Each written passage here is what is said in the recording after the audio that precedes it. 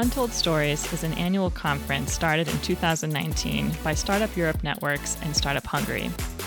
We believe founder stories are powerful, and we pride ourselves on having real, no BS conversations to inspire and educate our community. Building off of our offline events, we developed this podcast with TechCamp Global to bring you untold stories from some of the best founders in the region year-round. In each episode, we try to uncover the details and hands-on tactics behind the founders' successes so you can benefit from their years of experience and lessons learned. Our hope is you will make fewer mistakes and find new ways to accelerate your growth. My name is Mary Alcantara, and this is the Untold Stories podcast. Let's dive in.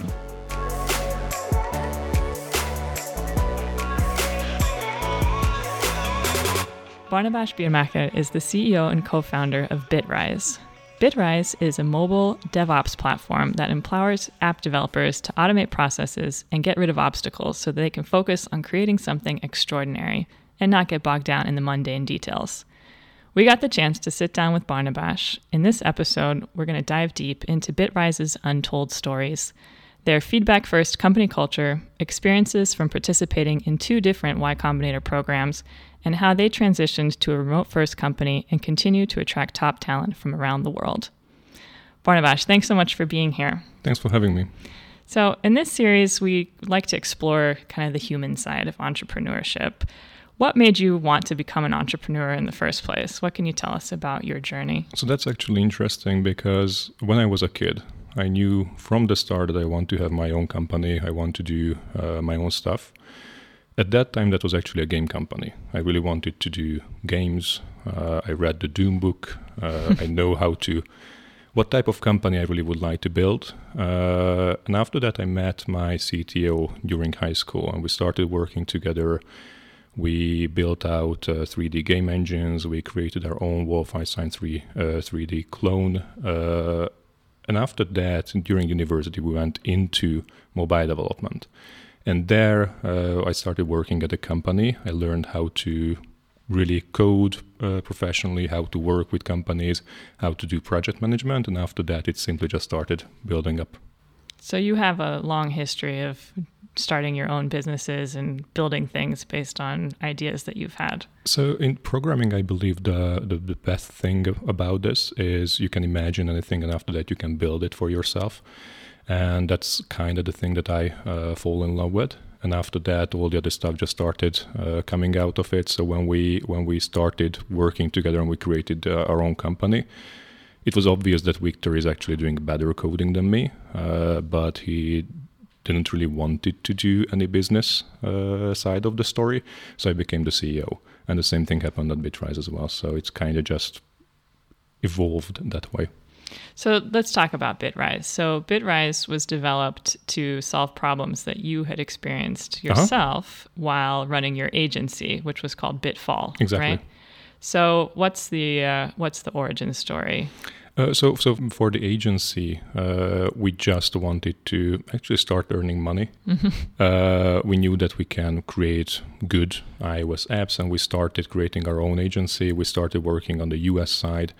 Mostly iPad apps, 3D stuff. And basically, we had a time when one of the clients wanted to have 7 build flavors from the same application, which basically means that you have a white label app and you have to rebuild the same thing with different colors, pictures, so different assets. So it happened in a way that I sat down, I started the build, waited 30 minutes, went out, grabbed a bunch of coffees, came back after 30 minutes, get the IPA, zipped it together and sent it out to the client, while I restarted the whole process. Now, the whole thing actually screwed up my whole day. So what we did in the next day, I sat down, I created an automatic script that basically automated the whole process. And from there, everybody who was working for us started basically adding more and more interesting thing into the whole thing. It was actually more interesting to work on something that's our own instead of something that's somebody else's idea. We showed it to a bunch of customers that they loved it, and one of them put us up to Product Hunt, and from there the users started rolling in, and that was the time when we created the new company. We realized that, okay, this is something big, something cool, we really have to start working on it. How was it to transition from running the agency to working on Bitrise full-time? How fast did that whole thing happen? So I was kind of running the two things at the same time. The reason was that we had to fund the first couple of months just to make sure that we have enough revenue for the salaries. So you had to make sure that you're rolling out all the projects, while on the other hand you had to close a round to make sure you have enough money, and you have to start building the whole thing. So it was actually interesting, but that's kind of what I love about the whole thing. You can do whatever you really want. You really have your own time, and you're actually working on the things that interest you. And in this case, so I had this question a couple of months ago in the company, like what I'm doing in my free time. And in my free time, I'm kind of working. But the reason for this is kind of my hobby as well. Therefore, of course, you're doing 8 hours of work, but after that, you start spending time on your hobbies, which for me is exactly the same thing. And what are you spending your hobby time on with Bitrise? Are you still tinkering and coming up with features and playing with the... We have a lot of amazing people, so they come up with all the ideas. Now my job is more like to help them with the vision, with the strategy, what is the direction we're going forward, hiring, all of this. I still have, sadly, a bunch of operational stuff, but currently the hobby time is mostly just to catch up with everything, and if I have time to actually think about the strategy. So Bitrise is for mobile app developers. Yes.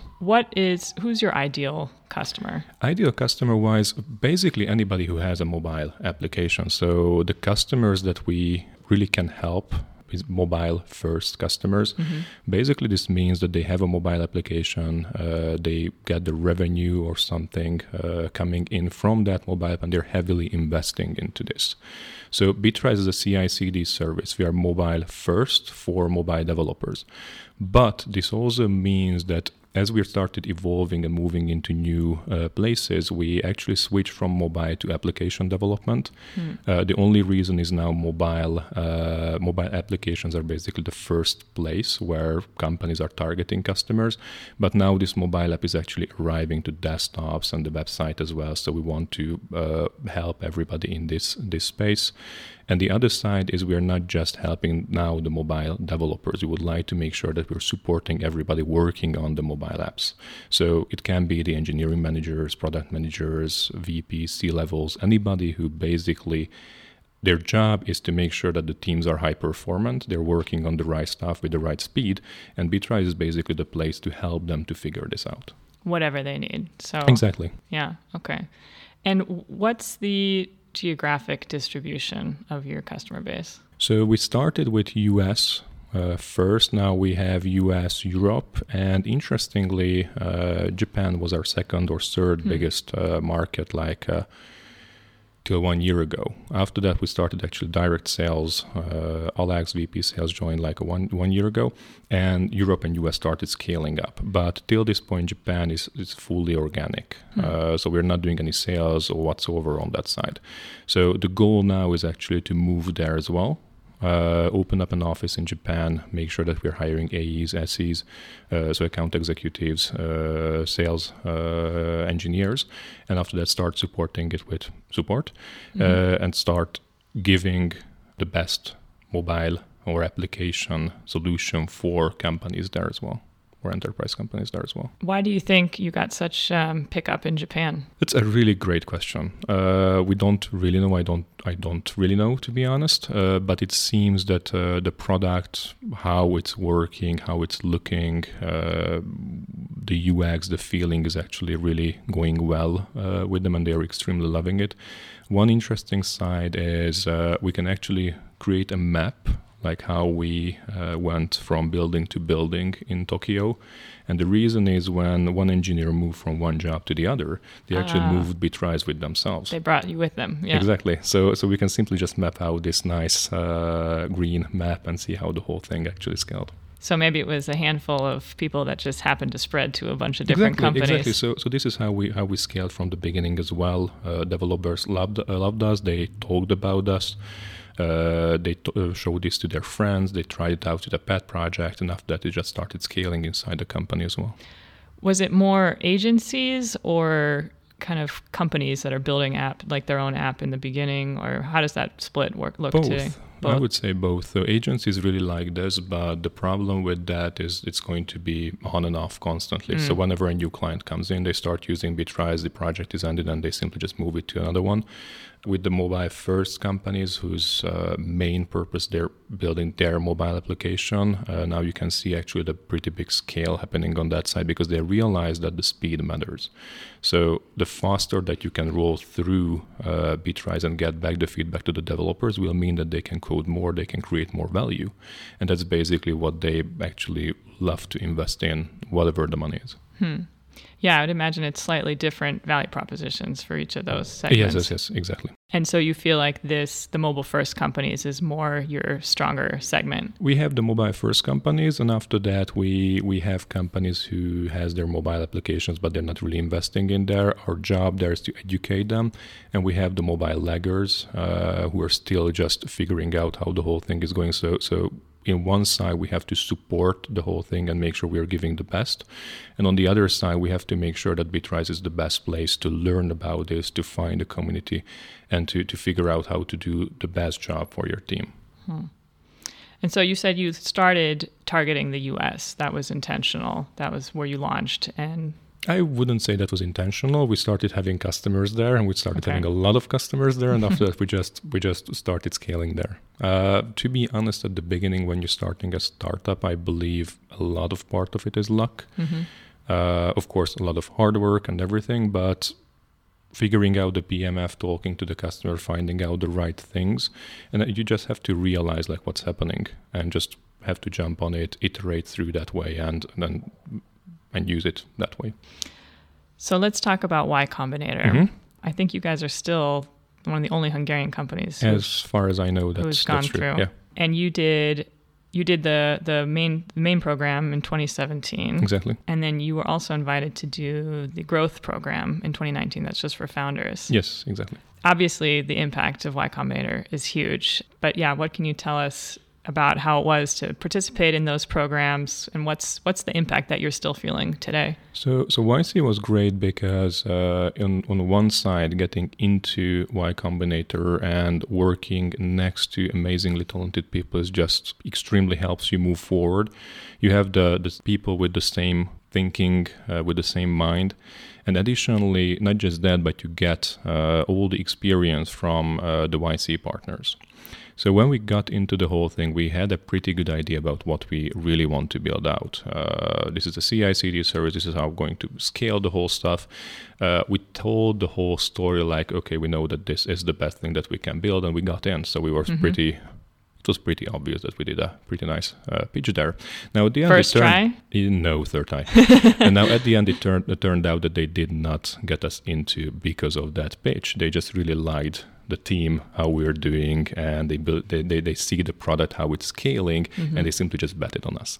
Now the first event that we went in, we pitched the whole idea again. They told us that this is an extremely shitty idea, so thanks for that.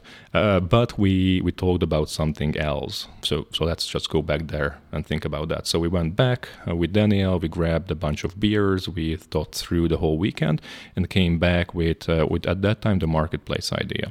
And they really liked it, and we started executing toward this. But now this went into the end-to-end platform play, which basically means that we are moving away from just being a CI/CD service. That's a point solution, helping developers to build faster with better quality and deploy to the App Store. But what we really would like to build out, and that's what Y Combinator was extremely helpful with to understand this vision, is to support the full DevOps lifecycle.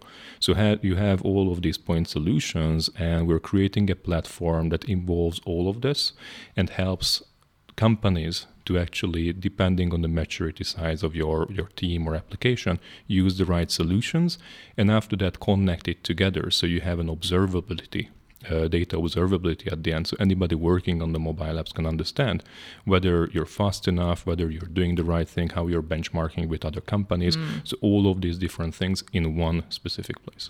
What is CI/CD? CI/CD is continuous integration, continuous delivery.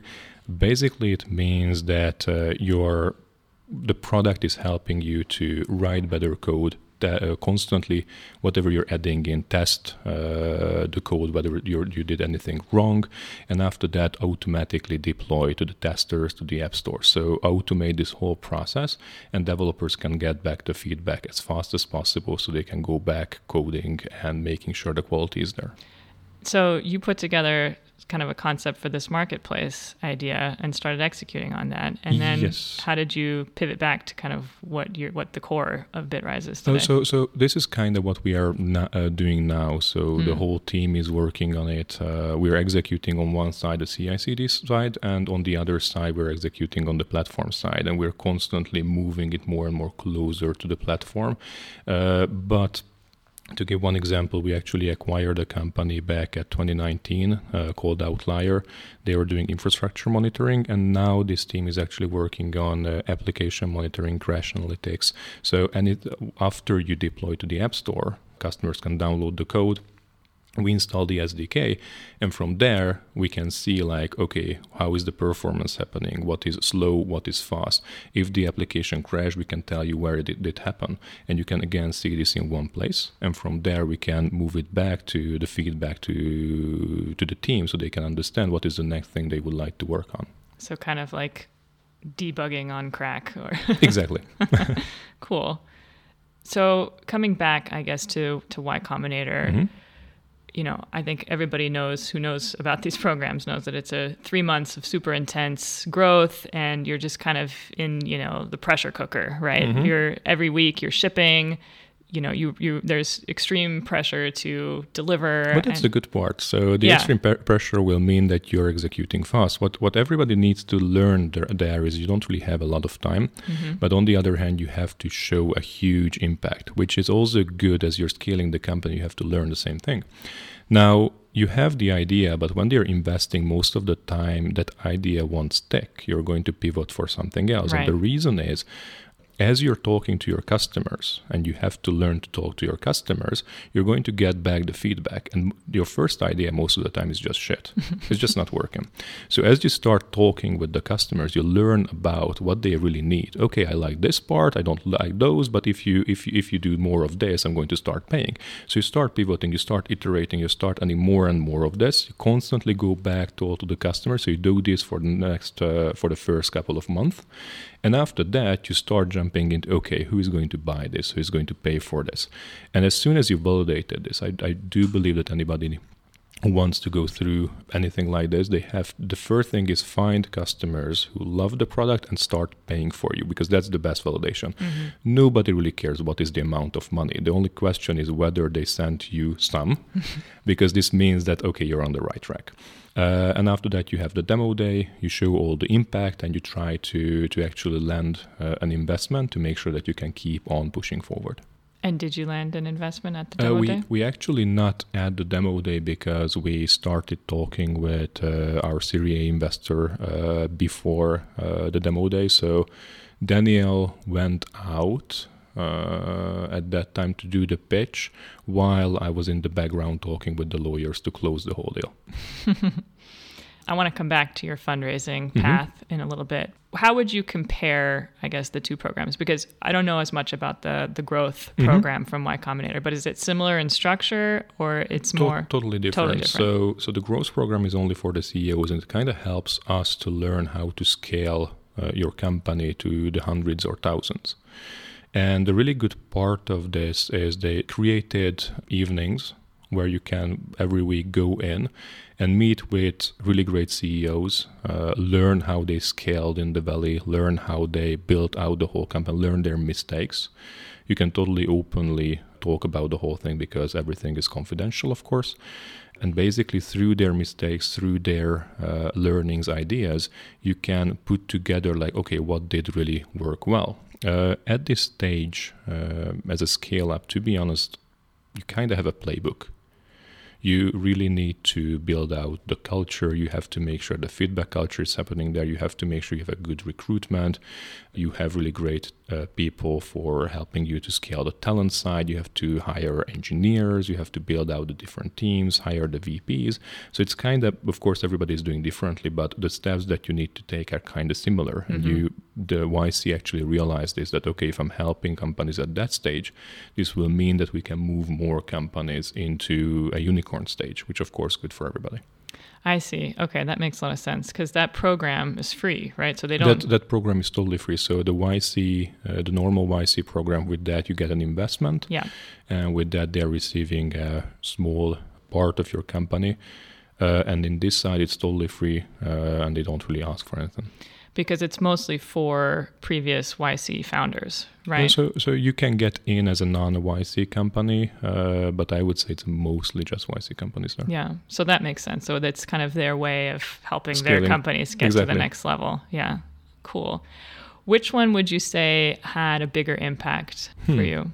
I would say both, because you have to go through the first to get to the second one. Yeah. The first one actually had a great impact to figure out, actually to get the culture, how the values are working, how the thinking is happening on that side, plus helping us to move through this vision shift. And the second one was actually crucial to actually move into the scale-up mode. Without that, it would be way, way, way harder to figure out, okay, what are the different things that you need to build out. It was really good to actually hear how others screwed up the whole thing, so we can learn from those mistakes. And you were there physically for both of them. So if you get into the program, just go there. I mean, it's doing this through Zoom. It wouldn't give you the exact same impact. You won't be able to do the bonding with the others. And that's the other one. You're meeting a lot of amazing people, and I'm still catching up with the founders from that batch. And this actually helps a lot to find like-minded people. Mm-hmm. Yeah, I wanted to ask about that. I mean, how many of your fellow alums are you still in touch with, you talk to? I would say 3-4 people. So of course you don't talk with everybody, but you have an alumni, you have a forum, you can reach out to anybody, but the ones that you really are close to are kind of like friends. Mm-hmm. Have you been involved at all with any subsequent batches, or do you get to know the new companies that come in after you? Or? You can. I also get a bunch of emails, requests like, can you please go through the whole thing? And we're totally happy to do this. Mm-hmm. We're totally happy to give some advice, help them prep for the interview. But basically at the end, it's actually up to them to show that they know everything and they know how to execute on it. So you talked about one of the big values of this growth program is kind of getting their playbook about how do you scale and how do you hire and, going through that process. Walk us through that, because that was, I guess, a big part of your activities. So I can't really do that, to be honest, because that's a lot of time. So first of all, getting to YC goes through the whole thing, but basically, I would say the thing that you need to learn at that time is how to hire the right people. First of all, you have to make sure you know your culture. It's you talk about your culture. Everybody in the company knows the values, why you're there. And after that, you have to realize that, okay, when I'm hiring people, I'm trying to hire culture fit, but also look for culture add. Look for diversity. Make sure that you're involving more and more talented people with a different type of mindset, because this can help you scale. The best companies actually have a huge, diverse community around them. And the next thing is to create an efficient hiring method through the whole thing. Make sure that as you scale, as you get the new fund, you have basically all the resources to support this, because you need to move quick. When did you get, or do you have an HR manager, or how does that hiring process look like? We went through multiple loops. So at that time we had somebody in recruitment. After that we started scaling the recruitment team. We had somebody in HR. We started scaling up the HR team, and now we have Vicky, the VP people, managing the whole thing. And now it's not just about hiring. So HR is actually a crucial part of this. To make sure that you have an efficient and effective team, you have to make sure that everybody there can work effectively. You have to make sure that you're supporting each other. So not just coming in and work on your stuff, but you help the other person to scale. And for that, what we started implementing is feedback culture, which basically, so feedback culture for most of the companies mean that you have a yearly cadence. Everybody tells in an anonymous way, like what the heck is happening, and after that, everybody goes home. Here, what it means, we want to have a constant feedback happening. So every day you're receiving feedback. What did you do good, and what are the different things that you can improve? And we have to learn to say how to do this the best way, and you have to also learn how to listen to the whole thing and how to act on it. And we have to constantly train everybody, because if you have this one and the next to that, if you have an iterative mindset, it means that you're constantly day by day learning. You constantly hear, okay, these are the things that I need to be doing more because that was good. These are the things that actually did not help us to scale, so I have to change those. And after that, I'm going to iterate through the whole thing and then more and more of this. And through that, everybody can be better every day. Yeah, I want to come back to this because this is a big topic that we're going to go deeper on with you guys especially. But just I had a couple more questions about your hiring. So, because I think, for a startup, HR, that function is typically overlooked until it's almost too late, or it becomes to be an issue. But once you get to, I don't know what's the magic number. I mean, how many people did you guys have when you hired the VP of people? Oh, VP people, I would say 120, 130, but that was already extremely late. We hired the first HR people around, I would say 70-ish. Again, wow. That was even late. that seemed, I feel like it's kind of really around early. 15 or 20 is when you start to feel like, okay, you need somebody to manage these issues, in my experience. But that's... For most of the companies, I still believe it's maybe a bit too early, but I would be hiring next time, like way, way, way earlier. And the reason is, for most companies, HR is mostly about firing, to make sure that you have the best place to fire people. What we build out with HR is more like talent, how to scale the people, how to help them, how to do business partnering. So HR is basically the best place to scale your culture, scale your people, help them to figure out what is the best way moving forward. Because as you're scaling, as you're adding more and more people, more and more managers, you have to make sure the culture is right. You have to make sure everybody understands the strategy, everybody knows about the goals, how to scale it forward. If they have any issues, identify similar ones, figure out the programs for that. So it is a lot of work. Yeah. Hire slow, fire fast. Do you subscribe to this? Hire the right one and try not to fire the person, but if you can, if you need to, you have to fire fast. So this is why you need to have a good or great recruitment process, and it's not just finding the people and hiring it as soon as possible. You have to have great hiring managers. You have to know what are the weaknesses of your team, what are the strengths, what you actually really would like to hire to. And defining what you're looking for very well. And after to go through the process, but make sure the process is not too long, so you just involve the right amount of people. And do a great onboarding. So you just spent a huge amount of time and money on finding the person. So after that, when they arrive and you don't give a good onboarding, you're going to just lose them. So make sure that you can onboard the person a couple of months. And after that, the manager needs to be working with them constantly. Now it's going to the right direction. That's great. But if you identify there's problems, you have to make sure that you're talking with the people, with the person. You have to make sure you're giving feedback. You're constantly working on the right stuff. And even if it's not working, you need to fire fast, because it's good for actually both of the parties. If somebody is there and not liking to be there, that's an extremely shitty situation, and same thing for the team. So to support this, what we really want to build out is ownership. We want to build out for the teams that they understand what is the vision and they're goal-oriented. They have to get there as soon as possible. So if somebody is in the team is not supporting it, the team has to speak up and help us to figure out these issues. I have one more question about the hiring, and then let's dive into the feedback first culture, because I think that's super interesting. So when you did YC growth, how many people did you have at that time? I would say 40. Okay. North of 40. And after that is when you started making some of these first big hires. Yes. Who was the first person that you brought in? The first person was the CFO. That was actually prior to the Series B round or prior to YC growth. And after that, the next person, we had the VP engineering there. And the next person, I have zero clue. And Alex, when did you bring? Alex and Katie came a year ago. 1.5 years ago. Alex is VP Sales, and Katie is VP Success. And the third person that we hired is actually Rick, VP Marketing back around the growth program. And these are all amazing top tier people that you kind of recruited for their positions. So they're listening. So of course, yes. Yes. Second of all, so when you're hiring executives, you have to understand that you as the CEO or the founder, you simply just don't have the right answers. You have way better, way more talented people outside. So you have to find them and move them in. Same thing with when you're recruiting somebody else.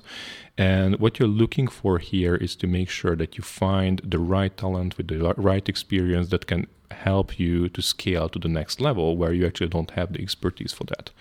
Now, as you're moving forward, you have to make sure that these people are also scaling, because every year, actually in a startup, every month or every quarter, the whole thing is changing. You need to have different, you will have different issues. You need to have different solutions for that. You have to make sure that you have the right answers.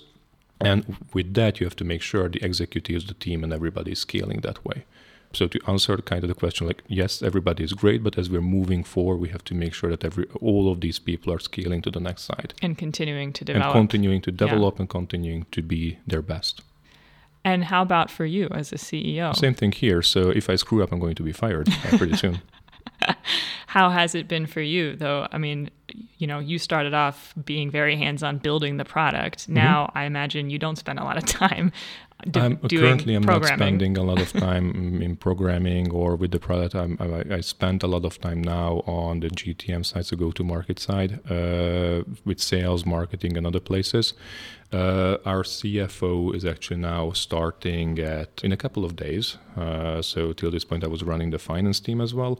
And now I would like to go back to the product as well. I really would like to go back and start helping, actually be involved in figuring out the platform play and how we're moving the whole thing forward. How big is your executive team now? 10 people altogether, including me. Okay. And how do you feel about, I think it's absolutely right. You want to find people who are smarter than you, who know how to do their jobs better than you actually, absolutely could. How do you feel is the interaction? Because your job as the CEO is to kind of lead the ship, right? Uh-huh. You're setting the vision and making sure people are empowered and have the resources they need to get their jobs done. Do you ever find that, somebody senior obviously it comes down to the cultural fit or whatever, but I'm kind of trying to ask around, you're everybody's boss at the end of the day. And if they know something, do you ever get into disagreements, I guess, about... Of course. Okay. And how do you deal with these?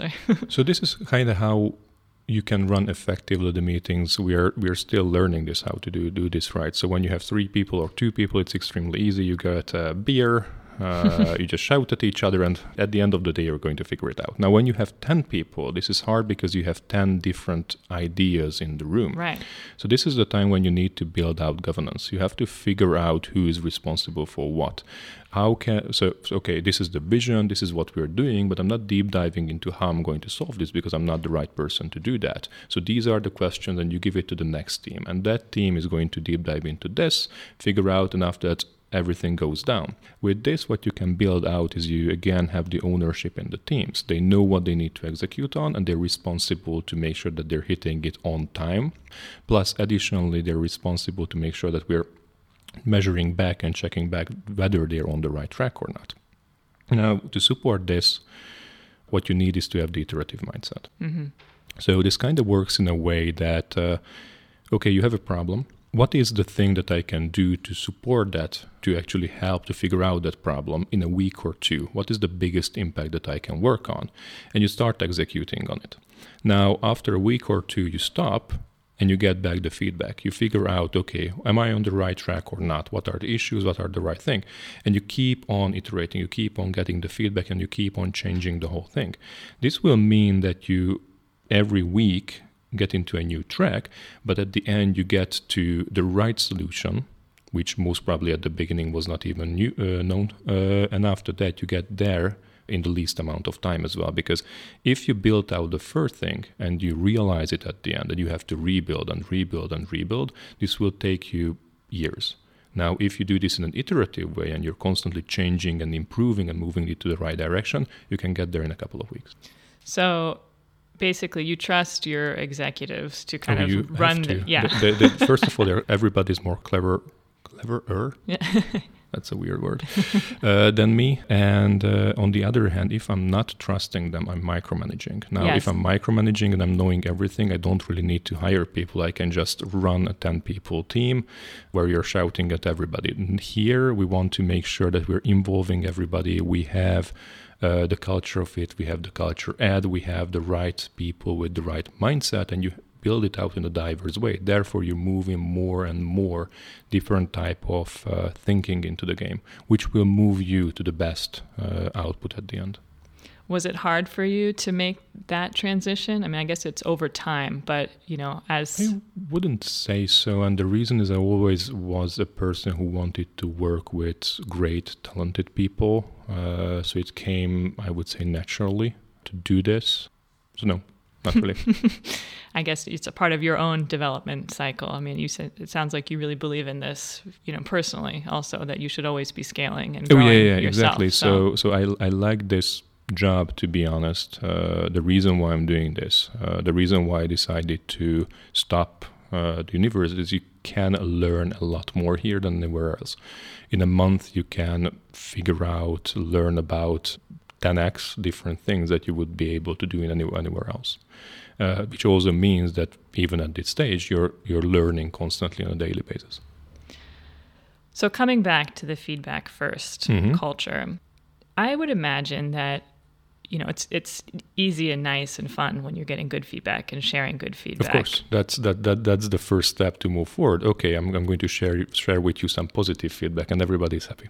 Yeah, and I think you've spoken about this before, about how you developed this feedback first culture, because I think it's hard to just say from one day to the next, okay, now we're feedback first, and then everybody starts, shitting on each other and, giving really constructive feedback, but it can be hard to be faced with all of your shortcomings constantly. Oh, the first step to build out a feedback culture is to actually learn how to give positive feedback, to learn that you're not just giving bullshit feedback. You actually have to identify what was the good traits that person did and what are the different things that they need to be doing more. So focusing on actions, basically. Exactly. So when you did, so that's actually for the constructive, but when you did this, that was the issue. If you would do this that way, that would be actually better, blah, blah, blah. And after that comes, of course, you have to learn how to listen to the whole thing. And the third thing is how to give constructive feedback. Now, this is the hardest because everybody can be just doing this to hurt the other person. That's one side. The other side is you don't really want to hurt the other person. Therefore, you don't give any constructive feedback. So you have to kind of train people that this is normal, everything is okay. The fail fast culture that we also built out is kind of coming with the iterative side. So you can't really fail. You need to iterate, you need to learn, you need to test out, you need to try out. And by iterating, you're going to be constantly failing, which is good. If you fail, this means that you learned something new, and you can just get this information and move it to the next iteration. Now, the problem happens when you do the same thing again and again and again, and you're failing again and again and again and again the same way. Now, this is actually stupidity, so that's something different. But with this constructive feedback, you have to learn that, okay, failure is good. So when you did all of this stuff, then if you would do this differently, that would be better, and people start using this. And after that, the last thing that I learned is actually people work better with positive feedback, but you can actually change it a bit. So not just tell them what they did amazingly, but start focusing on what was the right things that they did and you would like to see more. And this actually has a way better, they can perceive it a way better. And if you do like 3-1 or 4-1 with the positive and the constructive, that's kind of the ideal setup. Okay. So there's kind of guidelines or you have protocols about how I would say you kind of learn it by doing it, and you kind of have a feeling like what is the best thing working for you. So, okay, the typical company has this, once a year employee review, blah, blah, blah. How does this feedback first culture really look like practically for Bitrise? So the one side, you have to make sure that feedback is happening in the daily basis. We still have to learn a lot more, but I'm actually seeing the teams doing this way better than before. So we are getting there. Do you prompt them somehow, or is it just the Constantly? Expectation? So you ask this after the meeting. When you have an all hands, you ask for feedback, and you simply just also positively acknowledge when somebody did the right thing. Now you have the one-on-ones. We most of the time have weekly one-on-ones. The one-on-one is the meeting for the direct report that the direct report actually owns and can talk about all the different things. That's also a good place to receive the feedback and ask for feedback. And we have 360s every quarter where we actually, with face, talk about the feedback from the manager, from the direct report, from your peers. And you receive all of these different feedbacks from multiple people. Now, if you do this right, the 360 is actually not the place where you hear about this the first time. The 360 is actually a look back for the last 3 months, which kind of just summarizes you that, okay, we discussed these different things, these are the different stuff, and you can actually check, because so the whole startup world is moving extremely fast. So when you look back for 3 months and you realize what are the different things that you actually achieved at that time, what are the different that you learned, how you scaled, that's actually really helpful to just summarize it for yourself. Yeah, so that's a place where you can kind of see the bigger trends. Like, exactly. Are we improving on average? For your personal self, yes. Yeah. Was there, when you kind of made this transition to feedback first, did you lose any people? Was this a hard shift, or it was kind of already part of the culture that people were high achievers and wanted to get to the next level and could accept this? We always hired builders. We always hired people who wanted to have impact. We always asked for feedback, to be honest. So from the beginning, we were not really building out a feedback culture, but on the other hand, we knowingly. On the other hand, we somehow accidentally started doing the same thing. So it was not a problem. The problem was more like when we started creating the formal processes around it, and to make sure everybody kind of understands why it's needed, how we're doing this the best way, what is actually working for Bitrise and for the people at Bitrise. So that was more like the harder part. And are there any other kind of formal processes? You talked about the 360s every quarter and the weekly one-on-ones, but do you do like surveys or? Oh, yeah. So okay, we have built-in engagement surveys, we have pool surveys. We are trying to do this to make sure that we are getting a lot of feedback from the people. I'm doing a monthly CEO one-on-one, which is for onboarding everybody. That's where they connect. That's where they introduce themselves to each other. We actually record the whole thing, and they can ask anything about me, the company, or whatever they have in their mind. And that's for everybody who was hired that month? Exactly. Okay, so you do a once a month kind of onboarding. Yeah, exactly. Okay. Plus, of course, the team is doing the whole onboarding process and all of this stuff. Plus, we have a listening forum. Now, the listening forum is really interesting with this size. So at this size, I kind of know about all the issues coming from the managers, or at max from the middle management. But I have zero idea what's really happening at the IC level. So what we are doing there, that's actually coming from the YC Growth Program, what we are doing there is we are creating bi-weekly events where we are inviting 6-7 people from different groups, and we ask them, okay, what is the best thing that's happening at Bitrise and what is the worst thing that's happening and we need to improve on. And you listen to basically the patterns, and you try to identify and figure out, okay, what is the real issue, and after that you go out and try to solve the whole thing. Cool. Are there any companies that, because it sounds like you've thought a lot about culture, and I know feedback first is a big part of it, but are there any other companies that inspire you with their culture? Or I would say multiple ones. I don't really track companies. I don't really have ideal ones that I would like to rebuild. the culture for each of the companies is actually their own, and you can't really redo the whole thing. It's not going to be the same thing. So everybody's talking about Netflix culture. Right.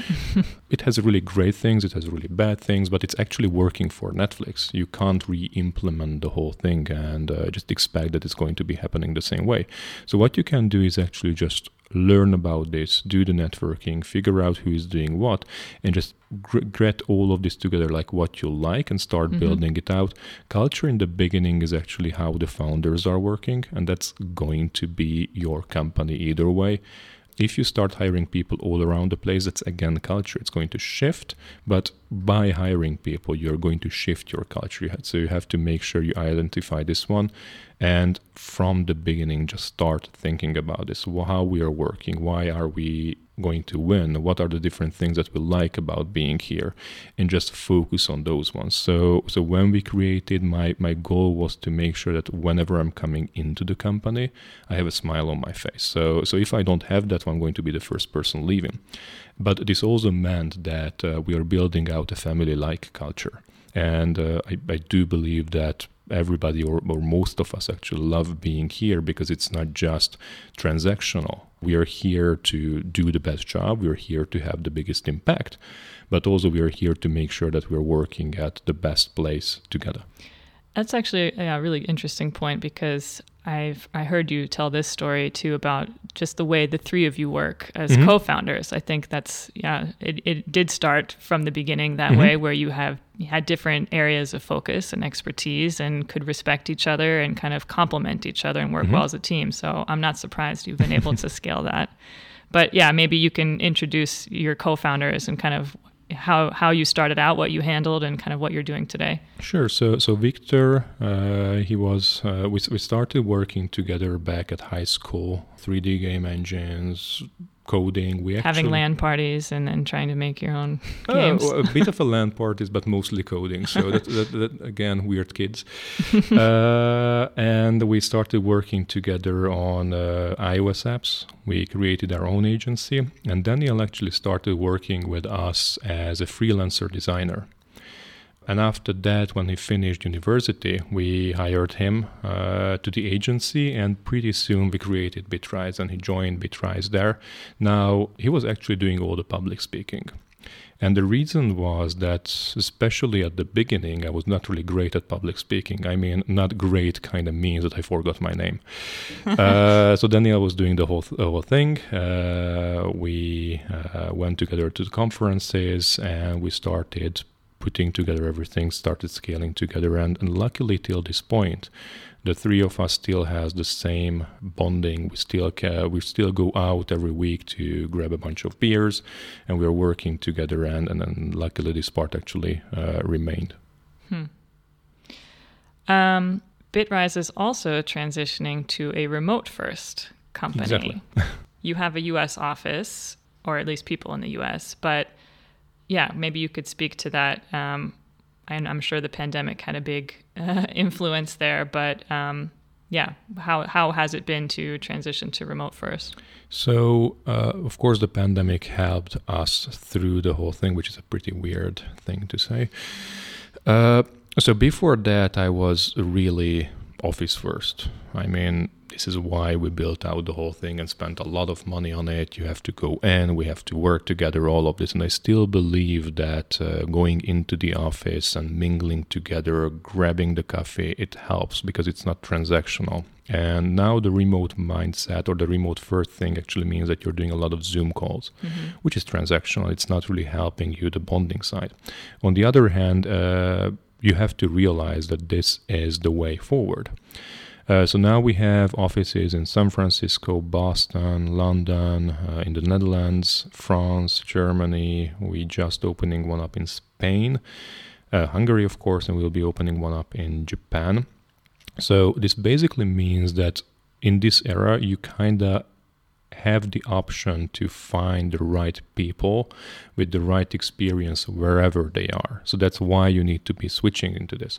And you have to make sure you're supporting them to do their best job, so they can work with their teams, they can work in a remote environment, they can do asynchronous communication. And we did a survey on that side as well, like, okay, who really would like to go back to the office and who really would like to be staying home? It turned out that people would like to still have the mingling part. Mm-hmm. They still need to, we are people, right? So you have to have the connections. But on the other hand, you don't really want to spend 5 days in the office. So we kind of do a hybrid setup, and we still have to figure out what is the best way. But I do believe the ownership here again helps, like to give a benefit for everybody to figure out with the people you're around with, what is the best way. You go to a co-working space, you go to a hotel room to get a big conference room, you go to a coffee shop, so whatever actually works for you. And you kind of have now the mingling part, and you have the bonding, and that helps. But now we're also supporting to build out the whole environment for yourself at home to make sure that you have everything to do the best job for you. And what about, how do you split your time between all these offices? I mean, do you feel like your presence is required physically? You know, I guess when you set up a new place, maybe, but I hate traveling for sure. I mean, I loved traveling, but when you're doing this every month, like 2-3 times, you start hating it. Which is, again, a weird say. I mean, yes, traveling is great, and it's really good that you can do that. But so during the pandemic, of course, everything in Budapest and Hungary. Before the pandemic, I actually started quarterly trips. So I go to Boston, go to San Francisco, go to London, and go back to Budapest. I would like to keep doing this. First of all, kind of a circuit, one big trip every quarter. Okay. And it actually helps to connect the names to the faces. It helps to actually be there and feel the struggle if they have any. So when we started before the pandemic, most of the people is in Hungary in an office, and everybody else like London, San Francisco, or Boston. Now, when you talk about something, when you share something, everybody understands it's in Hungary, everything is good. And you don't really understand what's the problem with SF, like, okay, what the heck is happening on that side? And once you go there, you start realizing, oh shit, so these are the different things why it's really hard for them, because we did not tell it correctly, because when you go to the kitchen in Budapest, you're talking about the whole thing, talking about impact, but you can't do the same thing in SF. So traveling around, I believe, helps a lot, and I kind of encourage all the managers to make sure that they're visiting their teams, they're talking with them, they're understanding the issues. So the managers aren't always in the same place as their teams. Manager-wise, we started hiring more and more people from the US. We actually have 3 in US, 1 UK, 1 Netherlands, 1 Spain, and the rest is Hungary. And this is not your executive team. This is like the middle. The executive team, yeah. Okay, but you have also a pretty strong middle management. Management layer, kind of the same thing. So now we're hiring from all of these places, and again the same thing here. Like, okay, where you have the best SaaS experience, where you can find the people with the right culture fit and culture add, and how can you make sure that that you have the best managers. So when you have a team and you expect that they have this feedback culture, the impact-driven thinking, learn to fail, all of this, you have to make sure that you have a great manager that supports it. And the reason here, so if the team is doing a great job, that's the manager is doing a great job. Mm-hmm. Now, if the team is failing, actually the manager is failing. And the reason is the manager actually hired the people. Mm-hmm. The manager keeps the people there. The manager trains the people, gives the feedback, does all of the stuff, and kind of checks what the team is working on. If the team is failing, the manager have to realize it and start fixing. So that's why it's really necessary to find the right people for the right teams. Tell us the story of when Ashton Kutcher knocked on your office door. He did not. He did not. He did not knock. You know what I'm trying to get to say. Yes. So it actually happened in a way that I received a tweet from Ashton, and I'm not really using Twitter. So what was he tweeting you about? Oh, he just wanted to meet up. That was kind of the tweet. And so I'm not really using Twitter. So I just received an email notification in Gmail, which basically said that his handler, and okay, would you like to meet up? And I'm like, okay, spam, like fuck it. After just reading back, like, Daniel, come in. Is it him? Yeah, it's him. Oh, okay. So I responded back, and it turned out that when his wife was actually doing here the movie, He was talking with a bunch of people like, okay, who do you believe I need to meet up with? Or who do you feel you wanted to invest but you couldn't? And we turned out as one of the answers. So he wanted to meet up. He came into the office. Actually, he's extremely technical. He got the whole thing from the get-go. It was really great to actually just go through what we're building, how we're building the whole thing. And at the end, he decided to invest. Getting him out of the office was problematic. Stop distracting all of our people. No, so that one was actually good. Our office was really great. The only thing I did, asked him at the end, okay, you kind of expect this question.